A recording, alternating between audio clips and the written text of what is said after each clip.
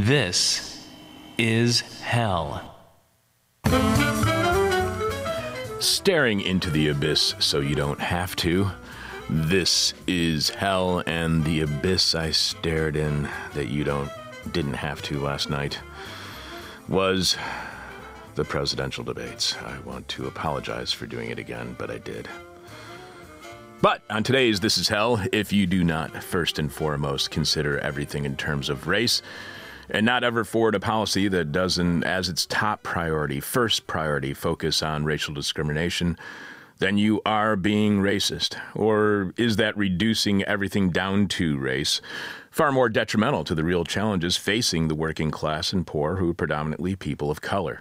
What if focusing only on race leads to policies on racial discrimination that fall far short of their goals over and over again, giving the impression that nothing can be done about institutional racism? We'll learn about all the many failings of racial reductionism when we speak in a few minutes with historian Toure F. Reed, author of Toward Freedom, The Case Against Race Reductionism. Professor Reed teaches 20th century U.S. and Afro-American history at Illinois State University. Dr. Reed's research projects focus principally on the impact of race and class ideologies on African-American civil rights politics and U.S. public policy from the Progressive era through the presidency of Barack Obama. Toure is also author of 2008's Not Alms, But Opportunity: The Urban League and the Politics of Racial Uplift, 1910 to 1950, and is co-author of 2009's Renewing Black Intellectual History: The Ideological and Material Foundations of Black American Thought. I'm your bitter, blind, broke, gap-toothed radio show, podcast, live streaming host, Chuck Mertz. Producing this week's show is Alex Jerry. Alex, anything new by you? Yeah, just a PSA, everyone. Instead of watching the debates, you could just read a J.G. Ballard book and fall asleep at 8:15 p.m. That sounds a lot better. I fell asleep while reading a book called 500 Soups. How many soups did you get to? 1.5. This week's question from Hell is, how are you meddling in the U.S. elections? How are you meddling in the U.S. elections? You can leave your answer to this week's question from Hell at our Facebook page, facebook.com/thisishellradio, or you can direct message it to us via Twitter at thisishellradio, or email it to myself or Alex. Chuck at thisishell.com, Alex at thisishell.com. The person with our favorite answer to this week's question wins a This Is Hell trucker cap, which you can see right now along with all of our other merchandise at thisishell.com when you click on support. Alex, do you have any more answers to this week's question from Hell? Yeah, we got a bunch. I'm going to go through the Twitter ones now. How are you interfering in the U.S. elections? Anxiety of the Spectacle says, ballot box bong loads. Corn Jobber says, I'm using 60 billion to make gay jokes about the frontrunner. Garrett S. says, by writing in Chuck as a candidate. La Acera says, voting for the Democratic frontrunner. How are you meddling in the U.S. elections? Paul of America says, rearranging the letters on all the ballots from Michael Bloomberg to alcohol big member. No, that's nice. Very good. Kevin O says, by literally punching the ballot. Sista Lion Dog-Faced Pony Soldier, oh boy, said, I'm doing it with my pedal to the metal. Red State Red says, by organizing carloads of outstate agitators to go to Iowa and now Minnesota. How are you interfering in the U.S. elections? Humbug says, hiring a couple of 12-year-old hackers from Moldova to turn every voting machine into a Mrs. Pac-Man emulator. Oh, I'm sorry, Miss Pac-Man. Sorry for getting that wrong, Miss Pac-Man. Mr. AB says, continuing to vote in elections. Joan Clawford says, I'm going to take a ride on heavy metal and ride it until it explodes. These puns are killing me. Two more. Pterodactyl says, by breaching my ethical duties as a dominatrix and zapping Mike Bloomberg's secret shock collar during the next debate. And no, it's not worn around the neck. Oh, boy. And finally, Jeffy D, our own Jeffy D, says, not sure, but I've been told it's my fault the Dems can forget about winning the Senate and White House, so I must have been up to some powerful mischief. Why did I not foresee meddling turning into a whole bunch of puns about heavy metal? I gotta just stop using words. I've got only using orange. So you didn't foresee that either, right? No. Okay. Just want to make sure we're both on the same shameful behavior dumb page. Again, leave your answer to this week's question from Hell at our Facebook page, facebook.com/thisishellradio. This Is Hell Radio, or you can direct message it to us via Twitter, email it to us, whatever. Person who wins gets a This Is Hell trucker cap. You can see that right now at thisishell.com when you click on support. Again, how are you meddling in the U.S. elections? We got an email back from Kit. I was asking him about the student strikes that are going on in Britain, and I'm going to share that with you later instead of sharing it with you right now. So listen for that after our guest. Let me put that aside then. The small town paper I got as a gift subscription over the holidays was awaiting me in the mailbox when I got home last night as I was trying to decide if I wanted to put myself through another evening of watching the debates. I wanted a sign of some kind, something, anything to convince me one way or the other to watch or not to watch, and I was really rooting for a sign that told me to stay far away from the debates. Instead, the front page of the Houghton Lake Resorter gave me a very different signal. It seems local authorities are warning drivers to please slow down when driving by roadkill. Apparently, a speeding driver went by the rotting carcass of a deer without noticing a predator was gnawing on the rotting corpse's flesh, the vampire preying on the dead, sucking the blood out of the carrion. Never saw it coming and was hit by the car that was traveling far too fast, especially according to locals, when passing by roadkill. But it wasn't just any animal tearing at the skin and sinew of the fallen beast. No, the demented, crazed monster dieting on the dead was a bald eagle. And is there any more of a sign to watch the Democratic presidential candidates debate than the national symbol of the United States chewing on the cadaver of an animal who has been hit by a climate change-causing car on a road that tears a rift through its habitat, which has been destroyed through resource exploitation and rebuilt as a facsimile of what it once was to attract the exploitative tourism industry? I think not. So yes, I watched the stupid debates again, which are worth watching only for a few seconds, so you can see old people, and no matter how few years he has had on this planet, Pete Buttigieg is wrapped in oldness, just like they are all clothed in their whiteness. Watch so you can see these ancients in age or thought raise their hands like school children. Cannot wait to impress the teacher by knowing the capital of Oregon is Salem. It's humiliating, which is the best part of the debate. If you want to be president, you must debase yourself like a school child begging for approval from the headmaster. I was expecting another disappointing night from Michael Bloomberg because I knew he would suck last week, and he was far suckier than I imagined he could have ever sucked. And Bloomberg did not disappoint again last night, unless you are a paid aide in the audience last night who was on the clock booing any candidate who had said a bad word about Bloomberg, ever even mentioned Michael Bloomberg's name. But the worst word about Bloomberg was a word he almost uttered himself, boasting about how much money he had given Democratic Party congressional candidates in 2018. He almost said he had bought the candidate's victory, but stopped himself halfway through that one-syllable word somehow and changed it to helped. Social media lit up with seemingly everyone catching the mistake. Bloomberg seemed to be openly thinking, I bought candidates' victories in 2018. Why can't I buy an election for myself in 2020? Shortly after CBS, which was carrying the debate, went to a commercial, and not just any commercial, but an ad for the Michael Bloomberg for President campaign. Now, I'm not too sure about how much integrity CBS News has to begin with, but running a paid advertisement by one of the people who's participating in a debate that you are covering, that you're moderating, is at the least tacky and at the most a blatant conflict of interest that certainly gives the perception you will be favoring one of the candidates. If that perception is accurate or not, it doesn't matter. And that's all conflict of interest is, a matter of perception. And the perception you are giving to viewers, CBS, is you don't see any problem with taking money from one of the candidates participating in a debate that you are mediating, and that perception does not look good on you, appearing to be the elites paying the elites to get their elitist message out to all their elite friends. CBS then really showed their true neoliberal stripes when one of their moderators, Bill Whitaker, asked a question on education policy, but it was his wording that was so weird. Whitaker asked about the potential for public charter schools. Bill, mind explaining how a school can be both public and charter? I thought they were one or the other, unless you're telling me We are now spending public money on privately owned schools that profit from teaching children by giving teachers lower pay, worse benefits, a far more unstable school that may or may not go out of business from year to year, and absolutely no proof of any educational benefit to students, with many studies showing that charters actually overall provide a worse education, which makes sense. Worker productivity drops as wages and benefits become lower while workload increases. But Whitaker says public charter, like everyone knows, we have shifted money that once paid for public education and have given it to for-profit schemes that rake it in, lining the pockets of Wall Street investors and the 1%, while making learning by students more precarious than ever.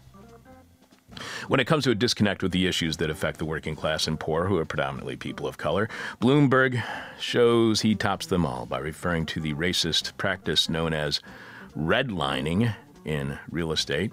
He refers to it as red lighting, which I think is more about real estate in areas where sex workers congregate. The other billionaire, Tom Steyer, then reveals his neoliberal bona fides when he explains his support for reparations.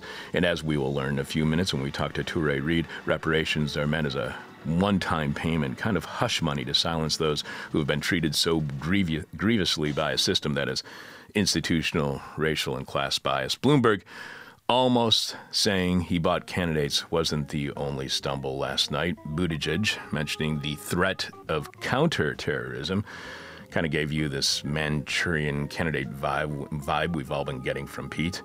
Like he suddenly remembered a room full of ladies drinking tea and forgot that terrorism was the threat, not addressing terrorism. Also, when Bernie Sanders was discussing coronavirus and how we need to fund the CDC and all the quote-unquote infectious departments of the U.S. government. Personally, if the U.S. government has infectious departments, I'd get rid of them. They sound really gross. Then there was Joe Biden stumbling over nearly everything he said, getting angrier and angrier that those kids are out there on his lawn, which had been perfectly manicured by the Clinton wing of the party, and getting all the attention. All Biden could do was complain that he wasn't getting a chance to talk, and when he did talk, all he did was complain about not talking while talking. In trying to rattle off his accomplishments in foreign policy, Biden said this: China set up a no-fly zone, a zone they said we could not fly through. That's quite a summary there, Joe. He then stumbled through a few more things about China, something about Japan, maybe South Korea. They came out garbled at best, and he concluded by saying ...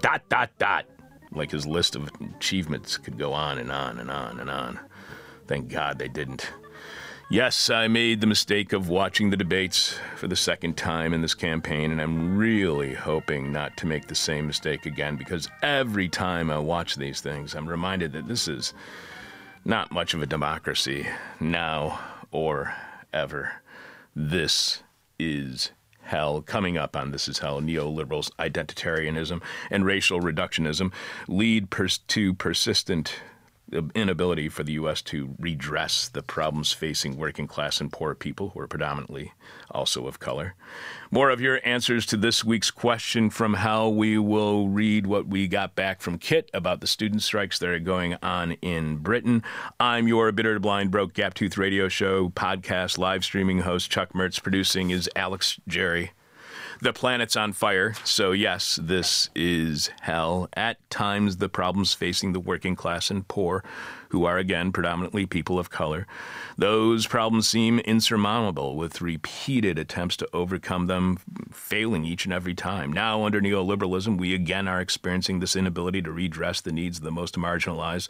And with our current system's unwillingness to reflect on its own shortcomings, blaming any failings on the individual, the victims themselves, that insurmountability of the challenge to the working class and poor and people of color seems greater than ever. Here to maybe point us in the correct direction, author of Toward Freedom, The Case Against Race Reductionism, our guest is historian Toure F. Reed. Welcome to This Is Hell, Toure.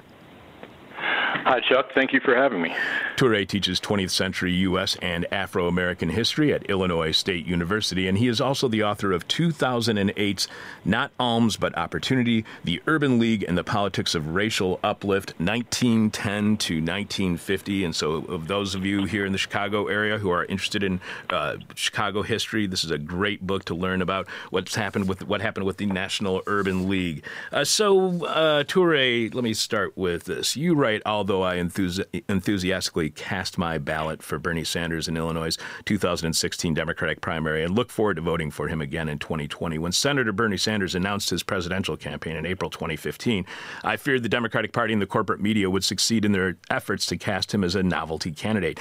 I've always appreciated Sanders' politics, but I had presumed that a quarter century of neoliberal hegemony had crowded out space for a return to the public good-oriented domestic agenda that he championed. Public good-oriented, or as Sanders calls it, democratic socialism. Sanders' opponents are using his admiration of Cuba's literacy program against him, with Pete Buttigieg saying prior to last night's debate that the focus should not be on Fidel Castro's literacy programs, but on his human rights record, which Buttigieg condemned. While the word socialism may not be as much of a political cudgel as it was in the past, is Sanders' socialism still a liability? Will episodes like these have any impact on upcoming Democratic primaries or even in the general election? Well, I think that remains to be seen, obviously, but Barack Obama was cast as a socialist, and he's not alone. Bill Clinton was cast as a socialist.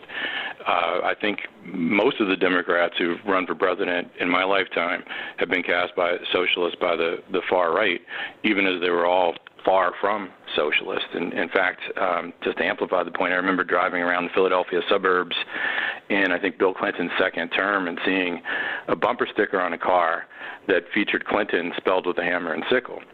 It's hard to imagine how a guy who had deregulated telecommunication, the pharmaceutical industry, et cetera, and promoted free trade at the expense of American working people could have been cast as a socialist by if one is invested in his actual record. So on some level, I suspect no matter who the Democratic candidate would be for 2020, except for perhaps Bloomberg, he or she would be cast as a socialist. It's not something I'm terribly concerned about, and it doesn't sound that you are either, especially since what's resonating with voters is Sanders' appeals to their real-world issues. Do you think, then, that conservatives just cried wolf one too many times, that it just numbed people eventually? I don't know if it's that they cried wolf one too many times as much as the Democrats and the Republicans alike have been selling voters each a bill of goods.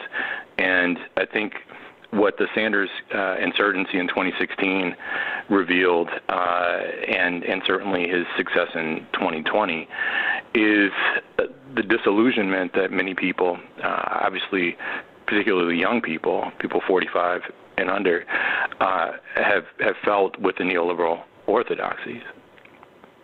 But you just used the word neoliberalism. Neoliberal, we don't hear this word within the debates. We don't hear this word in 2016 when it was Hillary Clinton versus Bernie Sanders. And the way that you describe their two different approaches is one advanced by Hillary Clinton and the party's corporate wing accepted the limits of the neoliberal regime of upward redistribution, even as it embraced fairness for non-whites, women, gender nonconforming people, and other specified populations within the system. The other, asserted by Bernie Sanders, reaffirmed the public good framework established during the New Deal and carried through the post-war period that was crucial to both the exponential growth of the American middle class and the modern civil rights movement. So we have this situation where Hillary Clinton embraces neoliberalism, which is a term that nobody in the media ever uses. So if you ask people what it meant, they wouldn't know what it means. Meanwhile, Bernie Sanders people are saying he's a democratic socialist, but yet what he's actually doing is going back to a New Deal. Can we even have a discussion over what direction we should be going in when we can't even have a discussion where the word neoliberalism is employed? Well, I think that people don't use the word neoliberalism. At the very least, the punditry aren't invested in or have no interest in using that word, and certainly the most of the candidates, Democratic candidates, have no use in using that word because they embrace the orthodoxies. I don't know that we need the word in order to advance the cause of social justice, because I think what we need is the experience. And so many people find themselves on the margins these days, And that's certainly not new. When I hear my students reflect on their discomfort with graduating into what's in effect depressed labor market, I think to myself, well, I graduated from college in 1992, and I ended up temping for being a permanent temporary employee for an entire year back then. So even us Gen Xers have some experience with the problems associated with, Reaganism, right? And that was the dawn of Clintonism for me. So I think the word matters less than the lived experience, and that may be why the word socialism isn't hobbling Sanders, at least at this stage of the game, along with the fact that, as you have pointed to, and I guess I did as well, that the Republicans have just overused that term. Why does Sanders call himself a democratic socialist? Why not simply say, I'm a New Deal Democrat? Or is New Deal Democrat more of a negative term in U.S. politics as saying that you're a democratic socialist? Or is democratic socialist more of an attractive framing? Why not just say, I'm a New Deal Democrat? Yeah, I don't know why he doesn't, but I presume it's because his ambitions are grander than New Deal democracy, and I would probably put money on that. New Deal democracy had its limitations, and one of them being the fundamental end game of trying to create a system of capitalism in which the class conflict was moderated by bureaucracy. And that worked until it didn't. I mean, it worked reasonably well and was certainly crucial to the expansion of the American middle class, and helped to lay the foundation for the modern civil rights movement in a few different ways. But the problem, when you get down to it, was that the ruling class was not really game for that, right? And as far as the long game was concerned, that once Keynesianism's excesses came to fruition, then capital had turned on that kind of that system of capitalism. You write that World War II dampened the New Deal's social democratic potential, which was always restrained by Roosevelt's overarching mission to create a sustainable model of capitalism, both by stifling labor and civil rights militancy and by displacing the regulatory state model of government stewardship of the nation's economy in favor of the more conservative, growth-oriented compensatory model. To what degree do you think Sanders would put those same restraints on the social democratic potential of our revolution, as he calls it? Well, since I don't work for the Sanders campaign, I would have to speculate. One of the things that distinguishes Sanders' approach to the proper function of government is that there is, as you point to, a divide between the best of New Deal liberalism and what post-war liberalism looks like. And the best of New Deal liberalism, would have been somewhere on the social democratic spectrum. I mean, it included affordable, publicly financed housing that, among other things, wasn't modeled on warehousing, at least in the 30s and through the Second World War, but rather would provide working people really good, attractive, affordable housing. It obviously included regulation of labor markets by way of the National Labor Relations Act, the Fair Labor Standards Act, et cetera. And in the post-war era, but during the New Deal, there was a tension between the regulatory state and the compensatory state model. The compensatory state model was much less interventionist and would take hold following or during the Second World War. It would take off during the Second World War and would fuel the post-war growth of the American middle class and the American economy writ large. And that, I think, is not really social democratic. I think the compensatory state model or the commercial Keynesian model really has its limitations, and Sanders is distinct. I think Sanders has distinguished himself anyway from the compensatory state model. You write that the comparative strength of American capital by World War II ensured that New Deal liberalism would be far removed from socialism. Will the strength of American capital always keep the U.S. from being anything close to a social democracy? That remains to be seen. That's a good response. That's a very good response. There's certain things it's best just to hedge your bet. Exactly. So in 1947, let me just start with your writing. In the final State of the Union on January 11th, 1944, President Franklin Delano Roosevelt laid out what he termed a second Bill of Rights, updated for the industrial age, which would include the right to a job, a living wage, a decent home, and health care. But this did not pass. Indeed, by 1947, a combined Republican and Dixiecrat congressional supermajority swiftly rolled back workers' rights and tamped down labor militancy. And then you write that the same thing happens after FDR's death when Truman tries to launch the Fair Deal in 1948. Truman won the 1948 presidential election. The Democrats had huge victories in the House and Senate as well, giving them control of both chambers. So were FDR and Trump just out of step with the rest of the country? What explains why even their own party wouldn't support the Fair Deal and wouldn't support the Second Bill of Rights? Oh, well, with respect to Truman, I mean, the big problem in the Fair Deal, one of the big problems was, of course, the divide between the Northern Democrats and the Southern Democrats. And so one crucial distinction is that the divisions within the Democratic coalition itself were really crucial to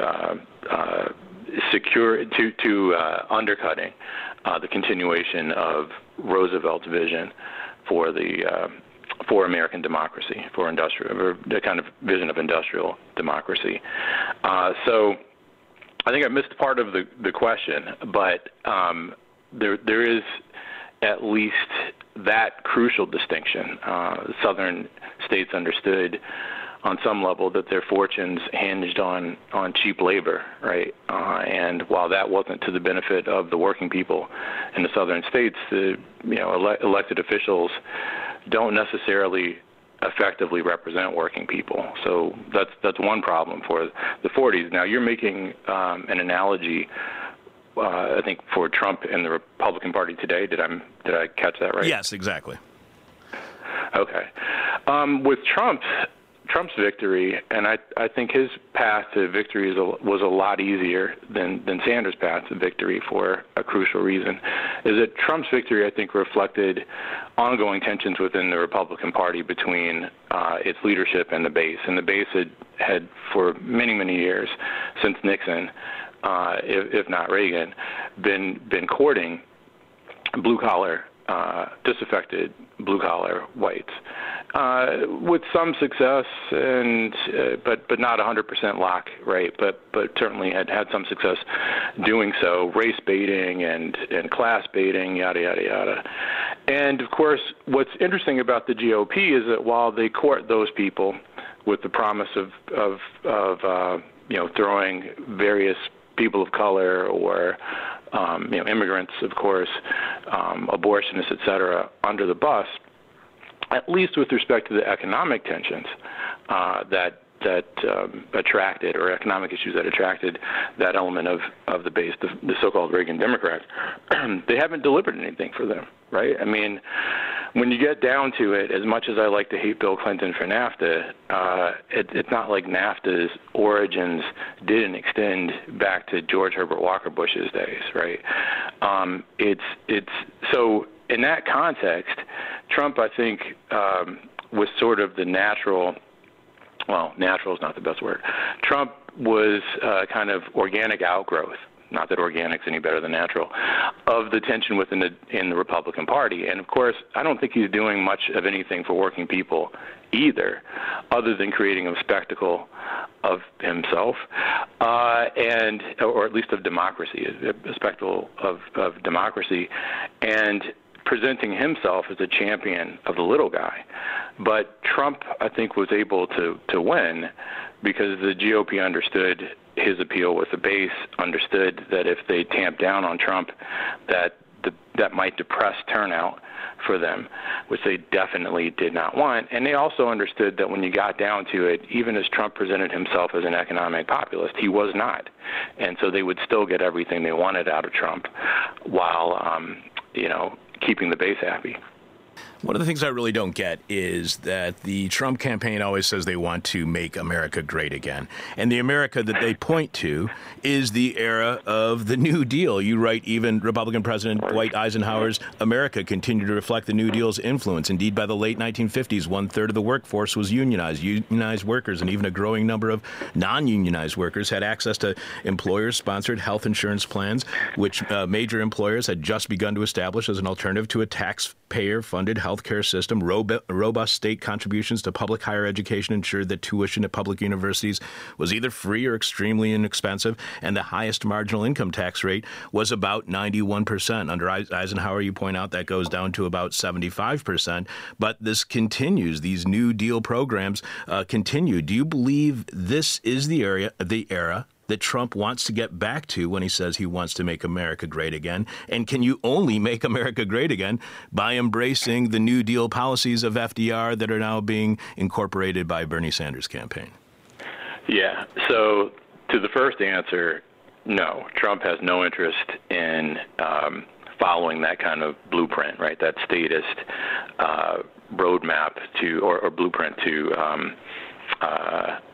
upward mobility for the masses of working people, right? He's got no interest in pursuing redistributive policies, downward redistributive policies, upward redistributive policies, absolutely. But Trump is not remotely invested in redistributing wealth downwardly. At best, he's a pro-growth Republican, at best. To the second question, yes, I think you'd have to have state intervention in labor and housing markets on the New Deal or even more ambitious model to get America back to the American middle class specifically on a solid footing. What explains that disconnect between Trump's supporters and knowing or believing that this was the era when America was great, and then not looking at the policies that made it great? What explains their inability to realize that it was New Deal policies that made America great? Well, I think that gets down to about, let's see, how long ago was Reagan elected? That gets down to a few decades worth of neoliberal hegemony, right? I mean, I don't know too many people who know that aspect, that stretch of American history, right? I've had conversations over the decades now with Americans who were, in fact, alive at the time during the 1950s and 60s, who had no idea that, public higher education used to be free or extremely affordable, right? And sometimes these are people who had attended public universities, and I should have been clear, public universities used to be free or extremely affordable. Obviously, public primary and secondary schools are taxpayer funded to this day. I've had conversations with people who are alive who would have paid taxes back in that era, who likewise have no idea what the tax codes were like back then, or people who were, again, alive in that era who had no idea what percentage of the workforce was unionized or how significant unionization was to the expansion of the American middle class. And so there is a kind of collective amnesia, but the collective amnesia didn't just happen, right? We've had since the 80s a push to obliterate the public good consciousness, public good framework of government from the consciousness of the American people. And by the 90s, that had become bipartisan consensus. I often tell people to reflect on how many times in 2016, 2008, or 2012, when President Obama and President Clinton, that's an interesting slip, when President Obama and Hillary Clinton were campaigning for the presidency, how many times each of them mentioned Franklin Roosevelt in any light versus how many times they rhapsodized about Reagan. And while I've never sat down and done the counting, I think I had a dream about that once, and it was a really disturbing dream. But I've never sat down and gone through their stump speeches and counted the number of times they mentioned Reagan versus Roosevelt. I know, having listened to them over the years, and I should say it's not just 2008, 2012, and 2016. It's all points in between. They mentioned and sang the praises of Reagan in really bizarre ahistorical terms, while often never even mentioning Roosevelt. But the story we're told about the public good framework is that it all ended, all of the concerns for the public good, because it proved to be too expensive, unaffordable. It led to unemployment and inflation and stagflation. And that was all caused by the public good framework, a tax burden so heavy it was unbearable for the citizenry and unsustainable for the economy. And now we have the highest tax rate of half of what it was in the 1960s. Has the public good framework already proved to be unsustainable because of the 1970s economic downturn and its burden on taxpayers, as we're told by the media over and over again? Well, certainly the crisis of the Keynesian consensus created this opportunity for the new right to launch its assault on the Keynesian consensus. But I think it's worth noting that the crisis in laissez-faire capitalism created the opportunity for the public good framework for American democracy, right? And we are at a kind of crisis point now. I mean, certainly there are a number of things a number of pressing issues that we're facing. Even if the economy is statistically good for some people, it's obviously statistically horrific for masses of people.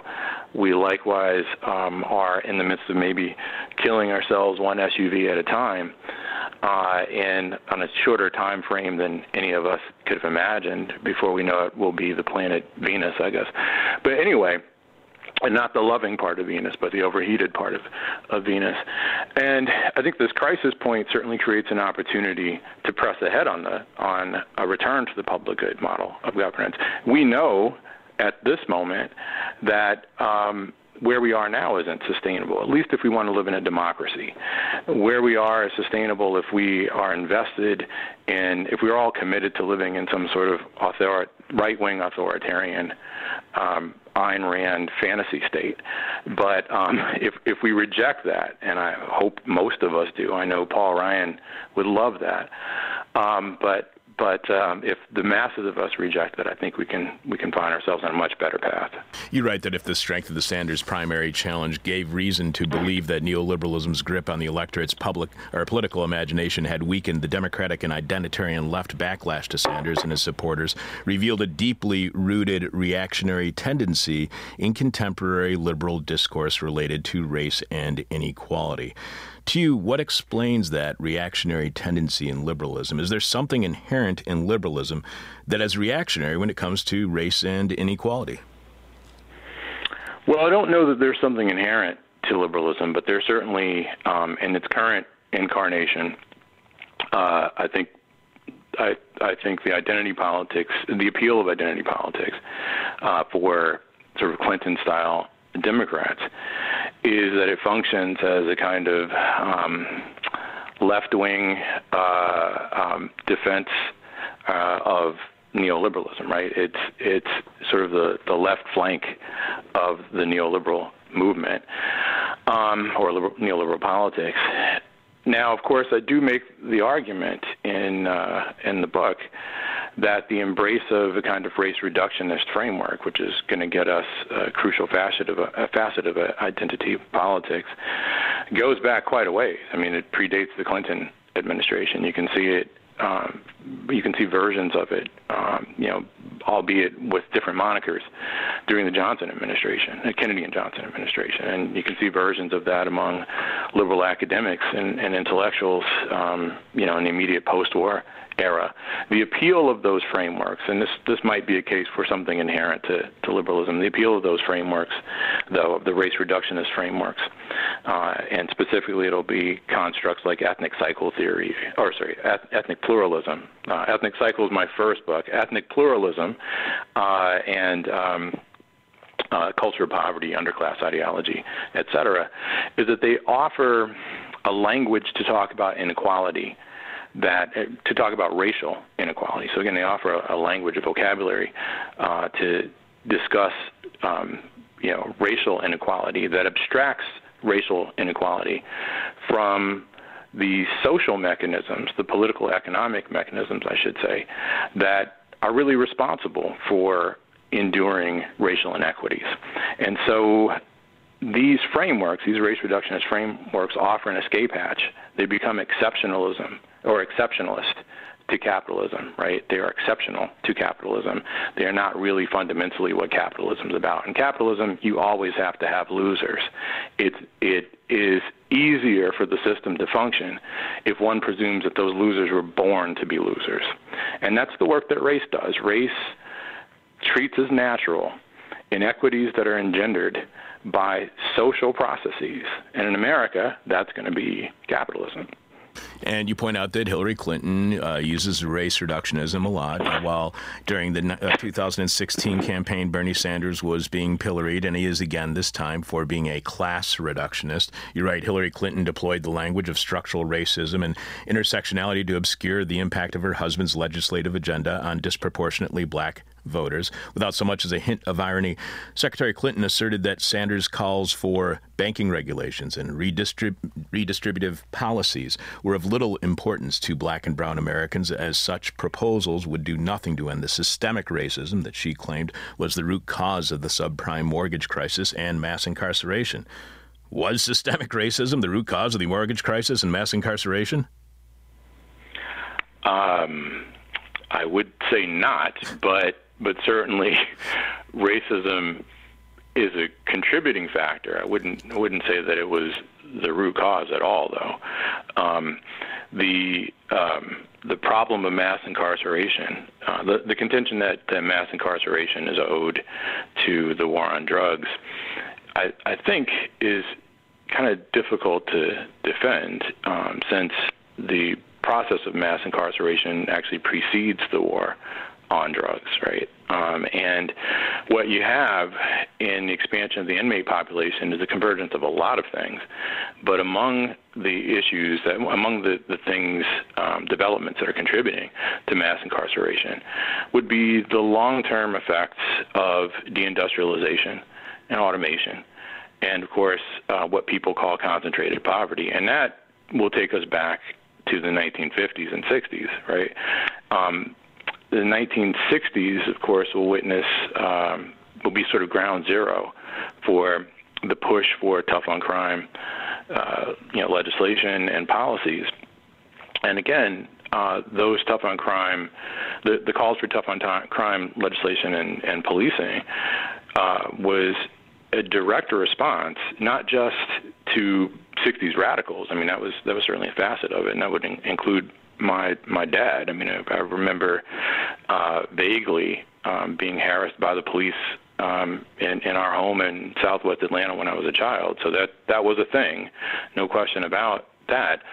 But fundamentally, what you've got is an explosion in the rates of violent crimes that are taking place in central cities, and this becomes a pretext for local governments, state governments, black and white, but citizens demanding stronger law enforcement, right? So the growth in mass incarceration predates the war on drugs, and it's not just the black inmate population that expands in that time period.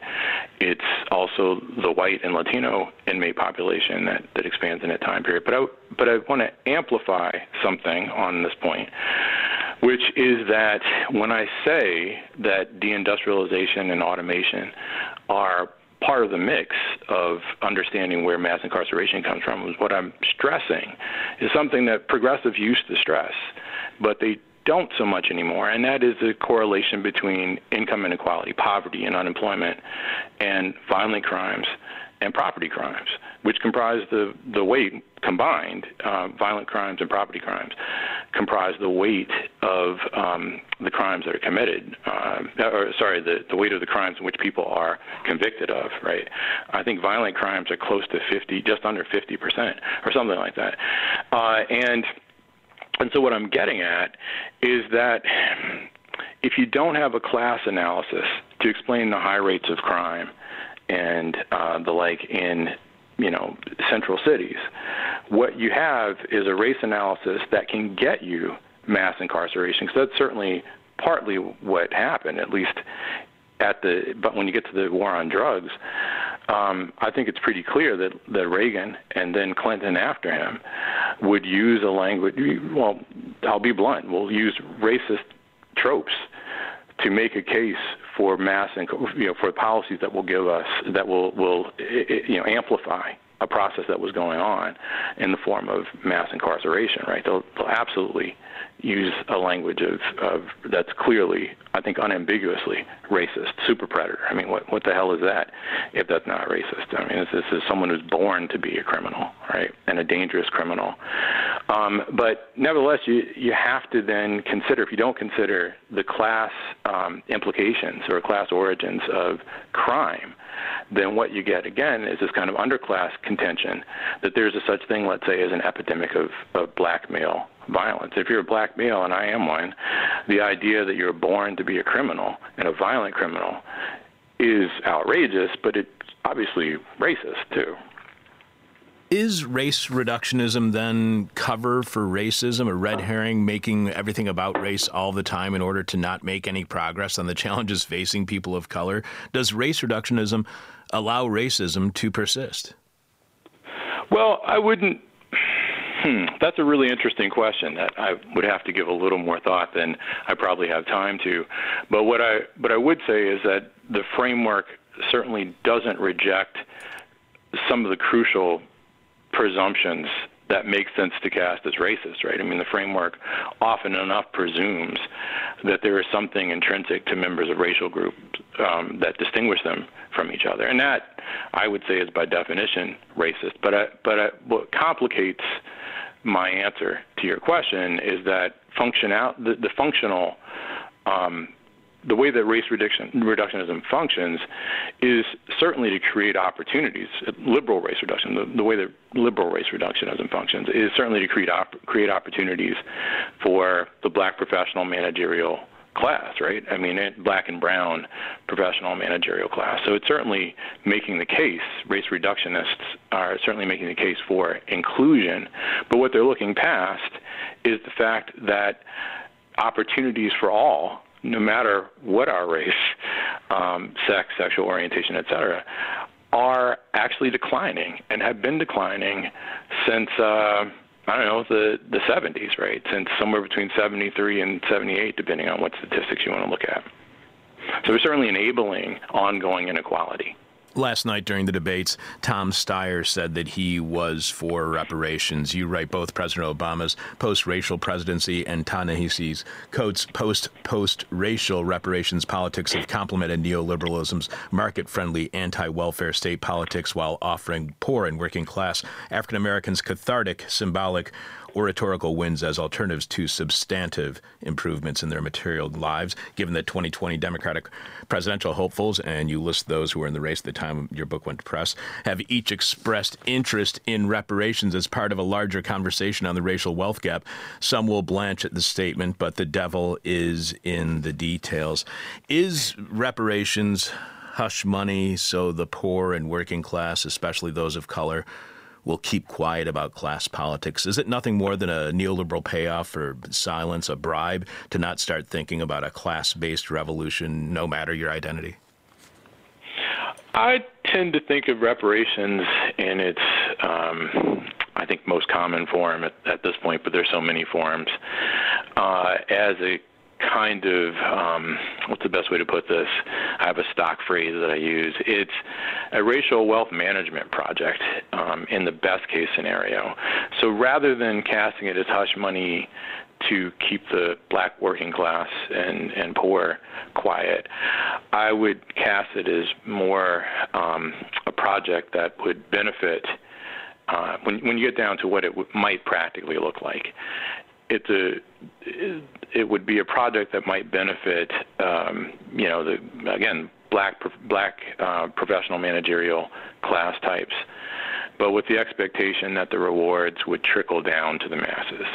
So Elizabeth Warren, unless something has changed recently, had proposed a program that would help to swell the ranks of black entrepreneurs, presuming that increasing the number of black entrepreneurs would necessarily pay dividends for black working people. Last I checked, small businesses as a class tend to oppose often enough, not just increasing the minimum wage, but in some instances, the idea of a minimum wage altogether.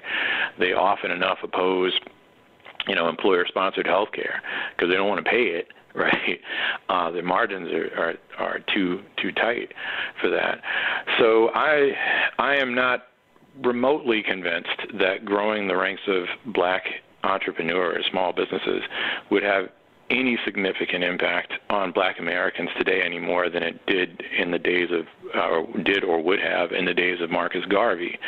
But if you are someone who is an aspirant entrepreneur who happens to be black, then certainly this might be appealing to you in much the same ways that such projects, in much the same way that Nixon's black capitalism was appealing to such individuals back in that era. You write that the liberal response to racial discrimination and institutional racism is seemingly over and over again cultural tutelage and interracial understanding in order to overcome racial animus. And you write through interactions across racial lines, though interactions across racial lines might in the long run undercut racial animus, it's not clear how mentoring for black boys or cultural competency training for white people would achieve common ground in the form of neighborhood integration. Would ending racial animus solve all of the problems faced by working class and poor people of color? Is ending racial animus a proper goal in fighting for what is best for working class and poor people of color? Well, and that I guess is what you read is from the conclusion of the book and a critique of Raj Chetty's et al.'s meta-analysis of 2 generations of black Americans as an assessment of the racial, the role of wealth and race in shaping outcomes for blacks across generations. And one of the things that was interesting about that project or their and others' blueprint for success, which comes down to, or for racial equality, which comes down to, as you said, cultural tutelage and the like, is that this is an old school project. It goes back to the pre-New Deal era, and it's a topic of my first book. Black civic reformers made much the same case that the best way to open opportunities for blacks was cultural tutelage for whites, for black working people, of course, and poor blacks, but also by extension whites, because such demonstrations of black competency would ultimately, black reformers often argued, would ultimately dispel racist stereotypes among whites. And, that project didn't work well, and it didn't work well for a lot of reasons, but in the current era, I don't think it would work well only because it doesn't address the sources of material inequities. Now, the old school reformers, I think, were onto something, even as the basic framework that they operated with 100 years ago was incapable of redressing racial inequalities. They were onto something insofar as they also presumed that prejudice was owed to ignorance. And what we would find as we, get to the civil rights era forward is that the opening of real opportunities to black people or for black people by way of state intervention, right, by way of policies like fair housing legislation or affirmative action, or what would eventually be called affirmative action, not only helped to grow the ranks of the black middle class and to create a real black middle class for the first time, but I think with blacks to one degree or another, and this has certainly happened with white ethnics, those interactions that black and white people had with whites as neighbors and coworkers and the like certainly helped to reduce overt racial animus. I think that was kind of crucial to how President Obama became President Obama. But that end was the product not of an effort simply to end racial animus. It was that end really was owed to efforts to create opportunities for black people to move up the ladder. We know today, or at least some of us know, that simply enforcing anti-discrimination policy just isn't enough, right? Anti-discrimination policy helped. It's why my parents could be white-collar professionals and why I can be too. But so thank you, Civil Rights Act of 1964, and thank you, Civil Rights Act of 1968. They were very important. But in the context of deindustrialization, the Civil Rights Act, the great victories, legislative victories of the Civil Rights Movement, came, 25 years too late to make a difference for, make a huge difference for poor and working class blacks. It made some difference for them, but it really, those victories came too late to make a huge difference for working class blacks. So simply focusing on racial animus is kind of, looking past the point, right? Simply focusing on redressing racial animus. What we need is material opportunities for people. We have been speaking with historian Toure F. Reed, author of Toward Freedom, The Case Against Race Reductionism. Toure teaches 20th century U.S. and Afro-American history at Illinois State University. And Toure, if you can explain to me why in Bloomington, Illinois, it costs twice as much money to get the pantograph delivered to your house than it does the New York Times, I would really appreciate that. It's been driving me nuts. The last time I was down, $158 for 1 month of the pantograph. Are you serious? I am not kidding you. $150. So Go ahead. So here's my question to you. You read the pantograph?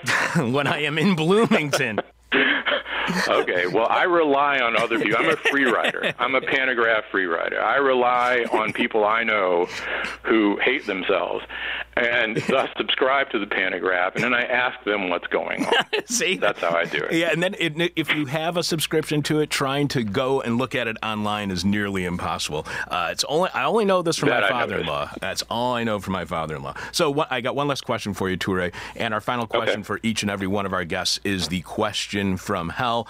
The question we hate to ask, you might hate to answer. Our audience is going to hate the response, and I think that's where this one's going to lie. You write, modern liberal anti-poverty efforts have generally bound macroeconomic growth agendas to a mix of anti-discrimination policies, cultural tutelage, job training, and punitive measures ranging from welfare reform to the carceral state. Thus, Democratic policymakers, from the war on poverty through the post-racial presidency of the nation's first black commander-in-chief, have not simply eschewed progressive redistributive policies, economic policies, in favor of conservative growth politics. They have, in fact, used the language of racial reductionism to advance this agenda. In your opinion, then, is modern liberalism, as it stands today, both conservative and racist? Yeah, but no, I think it is. Modern liberalism certainly tilts in a direction of economic conservatism, specifically. Technically, or at least one can make a compelling case that modern liberalism values inclusion. I value inclusion. I value diversity, but diversity means a lot of things to a lot of people, and where the answer to modern liberalism being racist might be yes, is that often enough what liberals mean by culture is actually better understood as race. And so diversity discourse, and this is something I wasn't alive to until I started doing serving on diversity committees. I realized when I served on university diversity committees that often enough what I meant by diversity and what some of my colleagues meant by diversity were two different things. Often enough for many liberals, what diversity means is it presumes that, there's something intrinsic to members of racial, ethnic, groups, et cetera, that distinguish them from others. And the end game for diversity for people who presume that is a pluralist framework. It's just an update of ethnic pluralism. And so they presume that we can add value to the workplace by bringing in a black person who, shares a mind with 40-something million other black Americans, right? I mean, that this black person will be the representative, essentially, of 40 million other, more than 40 million other black Americans, or a Latina who likewise is presumed to share the mind of, tens of millions of Latinos in the United States, et cetera, et cetera. And if you are the black person or brown person in those circumstances, some black brown people are fine with this. I am horrified by it because people presume that there is something about you that, as a black person, that makes you the other, and it makes you the permanent, unknowable other. And again, I think for some people, and this is part of Coates' hook, that becomes a kind of, I don't know, job description, right? Being the spokesperson for the race, right? Being the voice of millions of people as if we have one voice, right? White people get to be complicated. Why don't black people get to be complicated? Or Latinos, et cetera, right?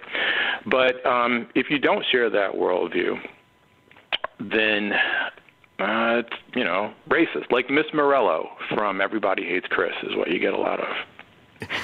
I really appreciate you being on the show this week. We have been speaking with Toure Reed, author of Toward Freedom, The Case Against Race Reductionism, and definitely the best part of his bio at his Illinois State University page is, in addition to being a historian of African American and 20th century U.S. history, Dr. Reed is a shred guitar enthusiast. So I really appreciate you taking time away from your shred guitar enthusiasm to be on our show this morning. Thank you so much for joining us.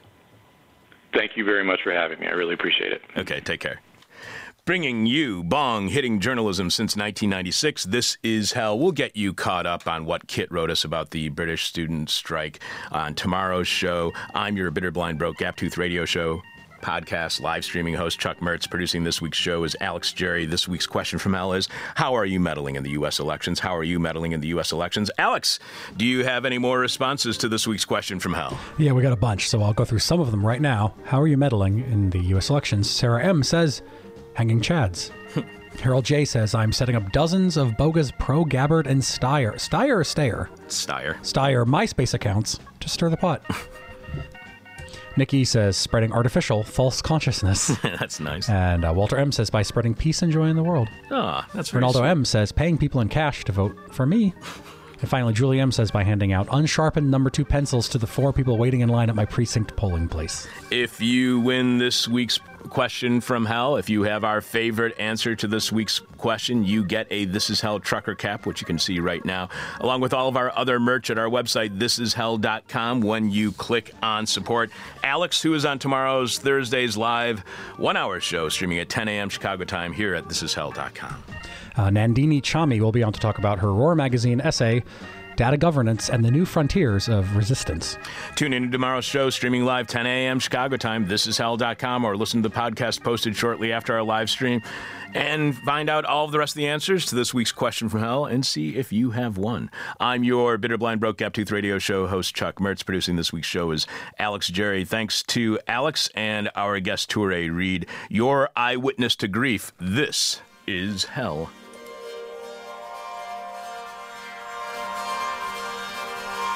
Thank you for listening to This Is Hell. For more interview hell and to support the show, visit thisishell.com.